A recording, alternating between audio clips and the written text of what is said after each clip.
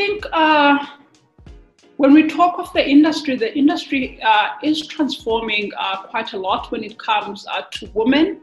What I would love to pose as a challenge is for women who are coming up into these spaces to take up space. You don't have to imitate or act like a man to have a voice in the space. Welcome back to the Tea with Nikki. We are pro-tea, not anti-coffee, and I will say this over and over again as long as we're in lockdown. You're welcome to have a quarantini as well, just as long as you're comfortable. I hope that you're ready to get stuck into this interview with Noluvuyo Mpekelana. She's an incredible woman. She has a IT professional career that spans over 11 years, from the telecommunications sector to financial to higher education and natural resources. Not only that, she is a social entrepreneur who has founded 2 public benefit organizations that have an impact on the lives and the communities in the sectors which they serve. She is also a founding member of the Inside Out Mentors, as well as a co-founder of ICT on Heels, which are 2 programs to help mentor women in the ICT space. In this interview with Noluvuyo, we talk about how the COVID-19 situation has currently impacted her work environment, what she believes the future looks like for the ICT environment, and why she believes it's important to mentor women to be more involved in the ICT and IT professional space. Sit back, relax, and I hope you learned something. I definitely did. Awesome. So, Got my cup of tea, excuse me. Oh, great. I got one with. We got it together. What tea are you drinking? Rooibos. Ah, snap. Me too. It felt like a Rooibos kind of day. Yes. So you're an IT manager at one of the largest mining and commodity enterprises. How does that look in 2020, and what does your role entail exactly? Well, the mining space and technology in general is a space that's very male dominated. So we are making progress, but not fast enough. So how it looks like in this day and age is often I'm still the only female in the room, or sometimes you'll find a few females in the space that I operate in. But in a nutshell, what I do as a head of IT or IT manager in a mining environment is I basically help business become more productive, help business achieve their objectives through technology, whether it's sometimes through improving or automating processes, or whether it's helping the guys underground do their lives better. But it's incorporating technology and improving the way we do business every day. Okay. And so how did you find yourself falling in love with IT and coding?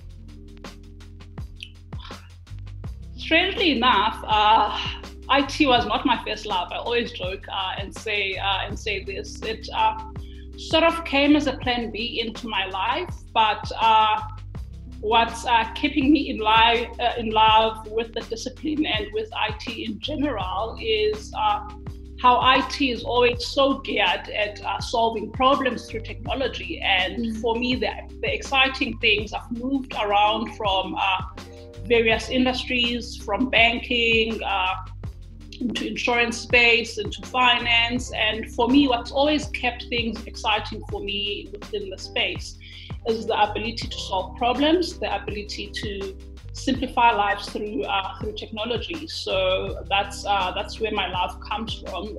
It's centered around solving problems through technology. So was it because of this love of problem solving that you decided to find more than one initiative and organization in teaching kids how to code, and you're also a children's book author, and writing stories of technology for kids? So can you tell us, is that what inspired you because you love problem solving, or how did that come about? So how that came about initially was a frustration being in the space for long. We would often revert to scarce skills, and sometimes we would struggle to fill certain vacancies, and we wouldn't find qualified or suitable candidates. And I looked at this, it looked like we were recycling talent in the sense that the same people were basically moving around the industry. And I basically wanted to change the outlook of that for the future generation. So it was like a preparation for skills of the future kind of mentality that said, if you start this initiative and if you start exposing these kids to these opportunities and into these careers, then maybe in the future we wouldn't have, or we shouldn't have as much scarce skills jobs, or jobs that are classified as scarce skills that we currently have in this day and age. So I started doing some work with the kids, exposing them through coding. And as I started doing some work with the kids, I realized that it was not just about teaching kids how to code. And my vision and mission shifted. It was no longer about trying to create the next generation of computer scientists, but it was around creating problem solvers, because we expose kids to frameworks and methodologies such as computational thinking, design thinking, that allows kids to solve problems. So in reality, whether they end up in the tech space or whether they end up in other fields, if they end up being a lawyer or an accountant, for example, they become a professional that has a good appetite for embracing technology within their given discipline. All for kids being encouraged to study what they love and not to force kids to follow specific careers because we think they're good for them, or there's a certain stereotype that certain careers have more money. So the whole initiative was centered around equipping kids to solve problems of tomorrow through this organization called CodeMana. And so with also wanting to problem solve and not to continuously rotate the same people, you're also part of 2 mentoring programs of mentoring women for the ICT and IT space. It's Heels in ICT and Inside Out Mentors. Am I correct in saying this? So why? It's ICT Heels and Inside Out Mentors. Yes. And so what are your reasons for being a mentor? Why do you think it's so important for women to be in the ICT space? So when I started starting mentorship programs, I was still based in Cape Town in 2012, and I started up Inside Out Mentors for the young girls in Khayelitsha. And for me, what inspired or motivated me to start a mentoring program was often those girls didn't have enough role models or women they could look up to. So it was to support the young girls that were upcoming in Khayelitsha to inspire them and to help them achieve a solid academic background. It was just trying to instill to the girls and say to the girls, you can go to school and you will be able to achieve your dreams. It's okay. It's something that's possible. Whereas some of the girls aspire just to get married or to find a boyfriend, and often in those communities, education is not something that is often encouraged in young girls, and that's what motivated me to start Inside Out Mentors. Then when I moved into the ICT space, as I mentioned earlier, that still, even in 2020, I still find myself being the only woman in the table. And for me, that didn't sit well with me. Yes. So I then co-founded in 2016 an initiative called ICT on Heels. Yeah. And the main idea with ICT on Heels was to support upcoming women in ICT and to offer guidance. Because women come into the tech space, they find it to be a very lonely space, and they bring to other careers, marketing, whatever the case is.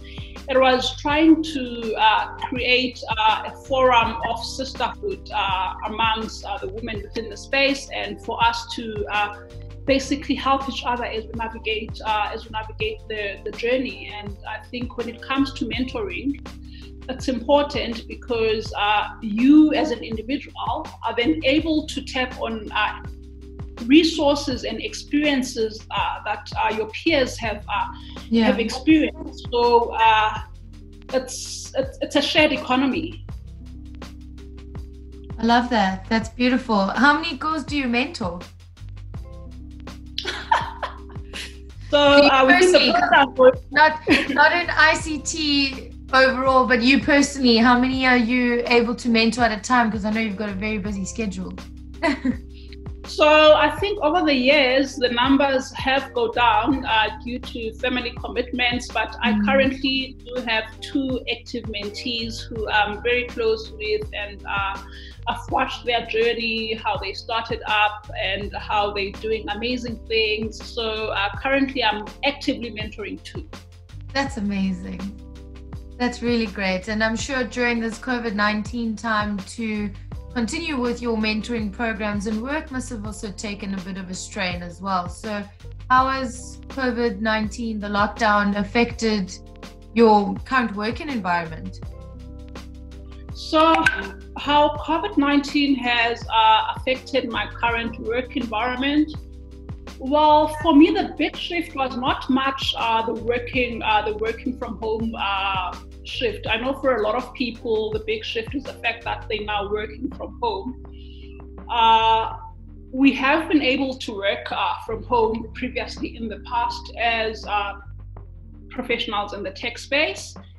And I think for me, while everyone is going on about the technology impact that we're now having meetings via Zoom mainly, for me, what COVID-19 has really made me realize was that we're social beings at the end of the day. We long for connection and belonging. And for me, it's what has hit me hard from the professional perspective, that I now connect with my peers mainly virtually as opposed to face-to-face engagements. But also it's given me time to step back from the madness because I'm no longer driving to work. It's given me time to be at home, be more present with my kids. It's also given me a great opportunity as a leader.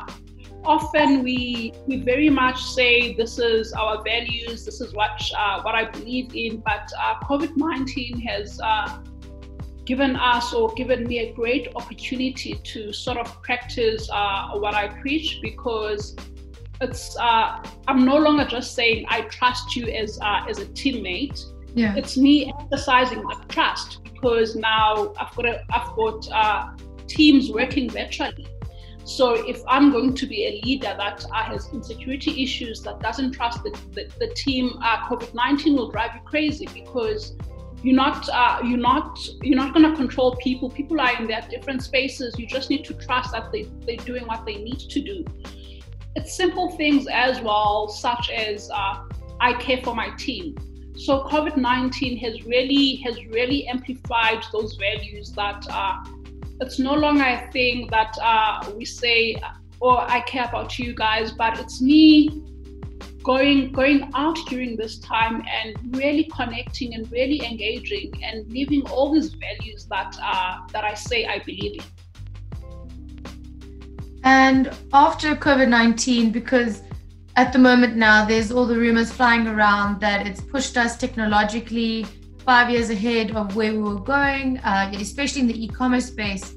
So kind of post-COVID lockdown, where do you think the ICT sector will be? Do you think it's going to be a lot more integrated and synonymous with our lives? Or do you think people are going to push back a little bit and want to do more face-to-face sort of things? Or where do you see it affecting that sector? So this is a very interesting question. And the reason why I say it's interesting, every time someone would ask me, what do you think post-COVID-19? I always joke and say to my family and friends, if anyone asks me what life after COVID-19 is going to look like again, I'm going to pull my hair. I'm so sorry for asking. So jokes aside, I think there's been a lot of engagements. Like I've been watching on social media, various professionals and people just engaging on life and how things will look like after COVID-19. And for me, what has really risen with me is we are currently creating life post COVID-19 as we speak.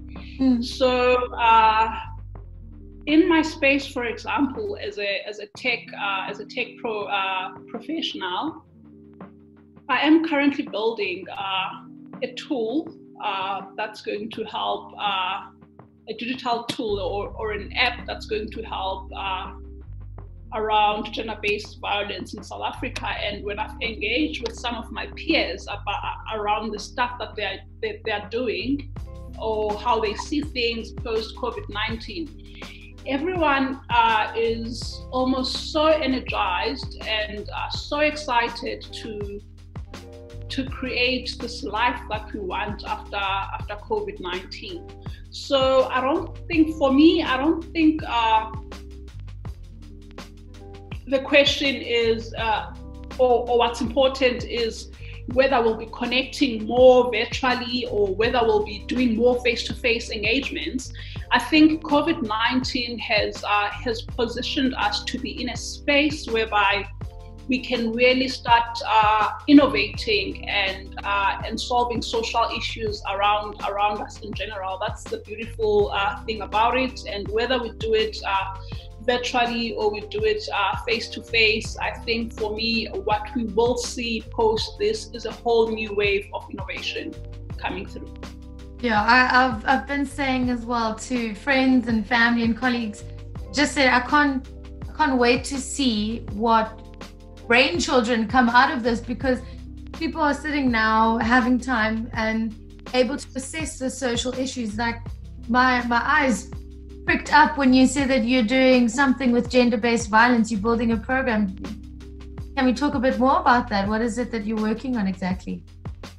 So when we think or when we talk of gender-based violence in South Africa, it's always your Twitter wars or your social media kind of movements, but we never take it out practically outside those spaces. We never take those conversations outside those spaces and say, how do we create a safe space for us as women?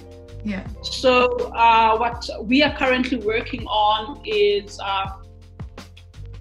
a safe space, a space of escape, a platform that deals with mental health of women who are experiencing these things.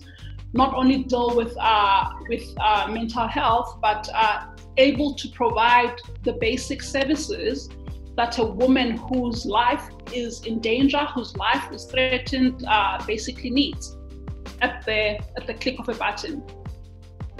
So is it going to be an app, so to say, almost like, we used to have, there still are rape whistles, but except now it's virtual, it's a button. So it will alert authorities or those sorts. It's something of that sort. It does incorporate alerting authorities, but it also has a service element to it whereby the various service providers of services that a person who is in danger, who is threatened, come on board, and they offer those services through a virtual platform. And counseling services as well, because you spoke about mental health. Those are all then available on this app. Yes. It's incredible. Was it? Pardon?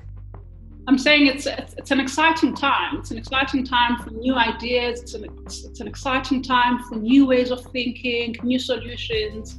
So that's what COVID-19 in my personal space has given birth to. Yeah. And I hope that many more apps that address social issues and can help social issues come out of this as well. because that's incredible, and especially in South Africa where we have such an issue with gender-based violence. And I think it's something that can be very useful, and it's accessible as well, which is, I think, really great. So I really want to thank you for doing that and working on that. That's amazing. Thank you. And if there's a woman who's wanting to pursue a profession in IT, what would be your foundation steps that you would say in order for her to get to where you are as an IT manager? I think in terms of the foundation steps, for me, like what's key is, or one piece of advice that I would give to such a woman is commit to yourself. Like it's easy, it's getting the marks, the grade 12 marks to get university entry to do the course that you want to do is the easy part. That's the easy part. You passing university is also the easy part. But what becomes so important is committing to yourself and consistency in terms of sticking to your goals and what you want to achieve. Have a clear vision in place and commit to it, and commit every day to being the best. That's great. And who's always been a mentor or a role model for you when you were pursuing your career? I think who's always been a mentor or a role model to me is my father.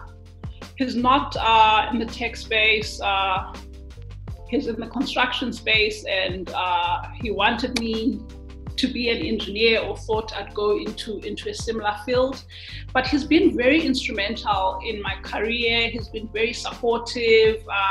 That's the person I look up to in his personal journey in terms of how he navigated being previously disadvantaged, and not letting circumstances stand in between his way of achieving his goals and dreams and going for what he believes for. Strong family, because you sound very similar, so I can hear that you've taken after him. He's been a role model for you. Thanks. And backpedal a little bit, where you said being in the ICT space and IT space is very male dominated, very male centric. How do you think, or what can be done by the IT space to be more inclusive of women and just in social spaces as well? I think when we talk of the industry is transforming quite a lot when it comes to women. What I would love to pose as a challenge is for women who are coming up into these spaces to take up space. You don't have to imitate or act like a man to have a voice in the space. And if you look, even in society in general, women make up, I think, 70% of consumer decisions. So, for example, even if I'm not going to be buying a product specifically at the shop, but even if I don't have money to buy it, but I have an influence as a woman to influence those with buying power around me, whether it's my father, whether it's my partner, I have some, or whether it's a brother, I have some level of influence in terms of consumer decisions at home. What gets purchased at home in terms of food, clothing, those decisions are mainly driven by women. Even big assets, houses, cars, those are things we drive in terms of decisions. And what I always say, if we're driving such consumer decisions in the household, why are we stepping back when businesses are designing these solutions? Why are we stepping back when products are being created? So I think there's a valuable space in all businesses for women to come in, give their input. We think differently, and those are the things that we need to embrace in general, and not try to think like a man, to act like a man, and do all these things that society society tells us to do. I think for me, the important thing is for us to get comfortable in our spaces, to get comfortable with who we are. So you're saying to take up space and be comfortable with who we are and not model ourselves after men. So then I want to pose a question. What does feminine leadership mean to you, or what does it look like to you? I think feminine leadership to me, it's inclusion. It's leadership that's inclusive. It's leadership that understands me as a woman. For example, I'm a mother. It's leadership that offers flexibility in the workplace. If I'm managing a team of women, it's leadership that's sensitive to issues around women. It's not just leadership that puts everyone in one box. It's leadership that allows us to be flexible, and that allows us to embrace the various things we bring in the table as different genders. Love that. And now it brings me to the one segment I like to call the ABCs of your career. So A for affluent moment. What was your affluent moment in your career that sort of sparked your career path? I think my affluent moment in my career that sort of sparked my career path, it was not in an office setting or in the workplace per se. It was more at university. So one of the things that I realized, or one of my big aha moments, was that learning doesn't happen in the classroom. Learning happens outside the classroom. Therefore, when we go out into the industry, into the workplace, we have such a great opportunity to implement or to practice what we've learned in the classroom. And for me, that was my big aha moment. It's a moment that allows me to see every day as a learning opportunity. Every person I engage with, the differences, as an opportunity to learn something that we're constantly learning in general, and you never stop learning. And what was a bad business blunder in your career? I think a bad business blunder in my career,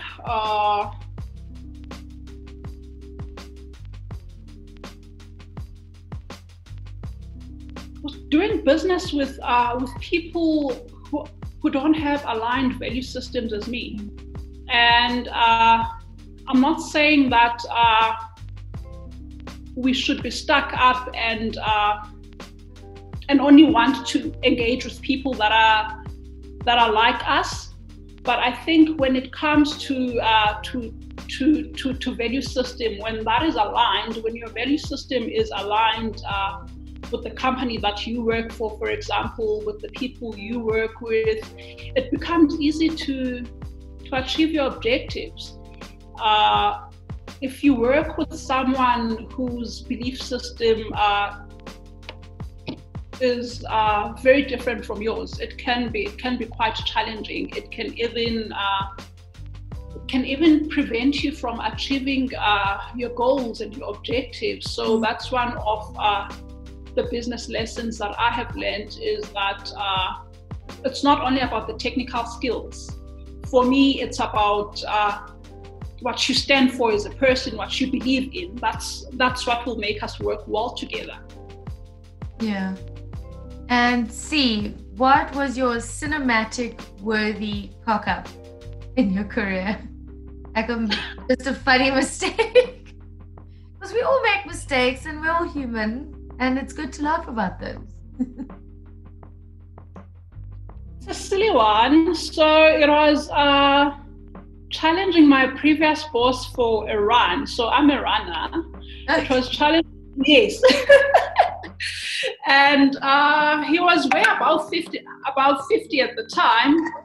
and challenging him for a run in Cape Town when I was still based in Cape Town after a long, hectic night.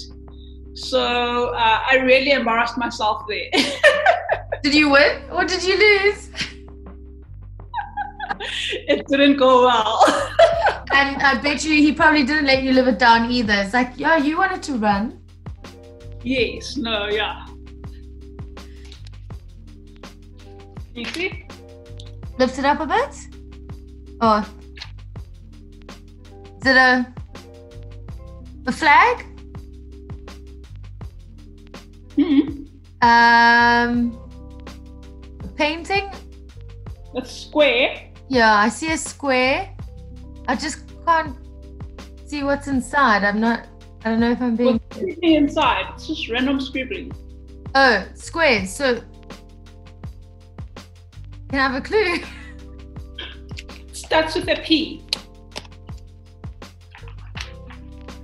Um, Can represent comfort. I'm drawing a complete blank. Soft. A pillow. Is it a pillow? Yes. Oh, okay. Hello. How was Yes. it? Okay. Hello. Okay. I have a word. I'm gonna try and see if I can draw it on screen, so you can see me drawing it.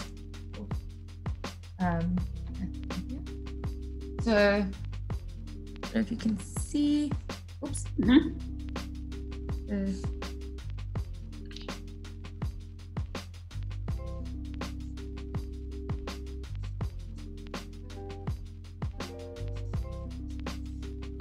Can you see that? Oh, that's terrible. What's a chair?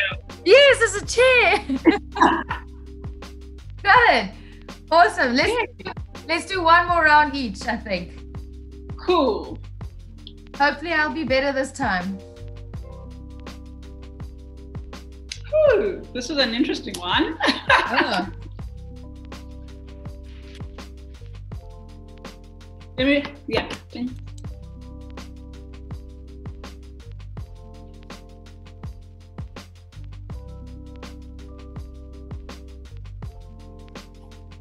Is it an exhaust?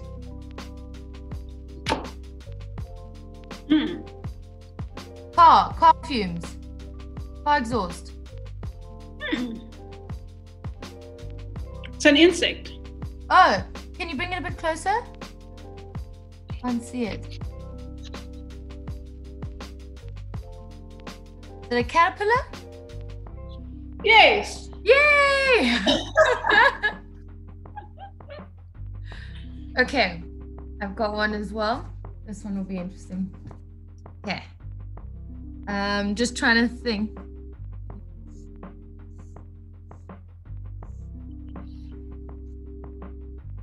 Can you see that?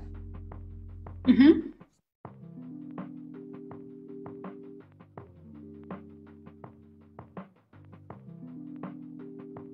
Sorry.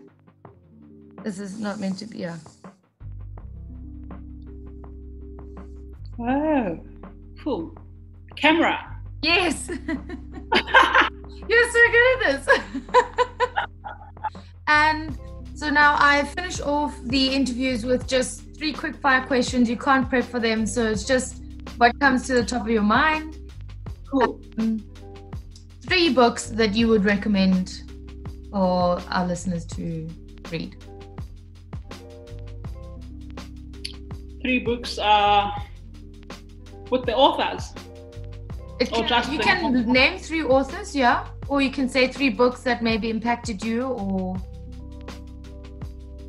Okay. So one is Lean In by Sheryl Sandberg. And second one is A Seat at the Table. Forgot the author. It's a very lovely book if we are in the tech space.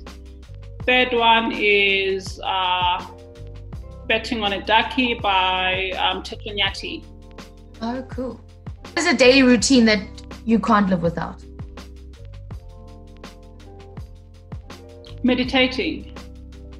Do you meditate once or twice a day? Twice. Morning and evening? Yes. Okay, for how long? 20 minutes. That's amazing. My form of meditation is reading. I can't just sit still and breathe for more than 5 minutes. Wow. To learn it. I need to learn how to do it. Favorite genre of music? That's jazz. Oh, jazz! Yes. After my own heart. I love some good jazz. Yes.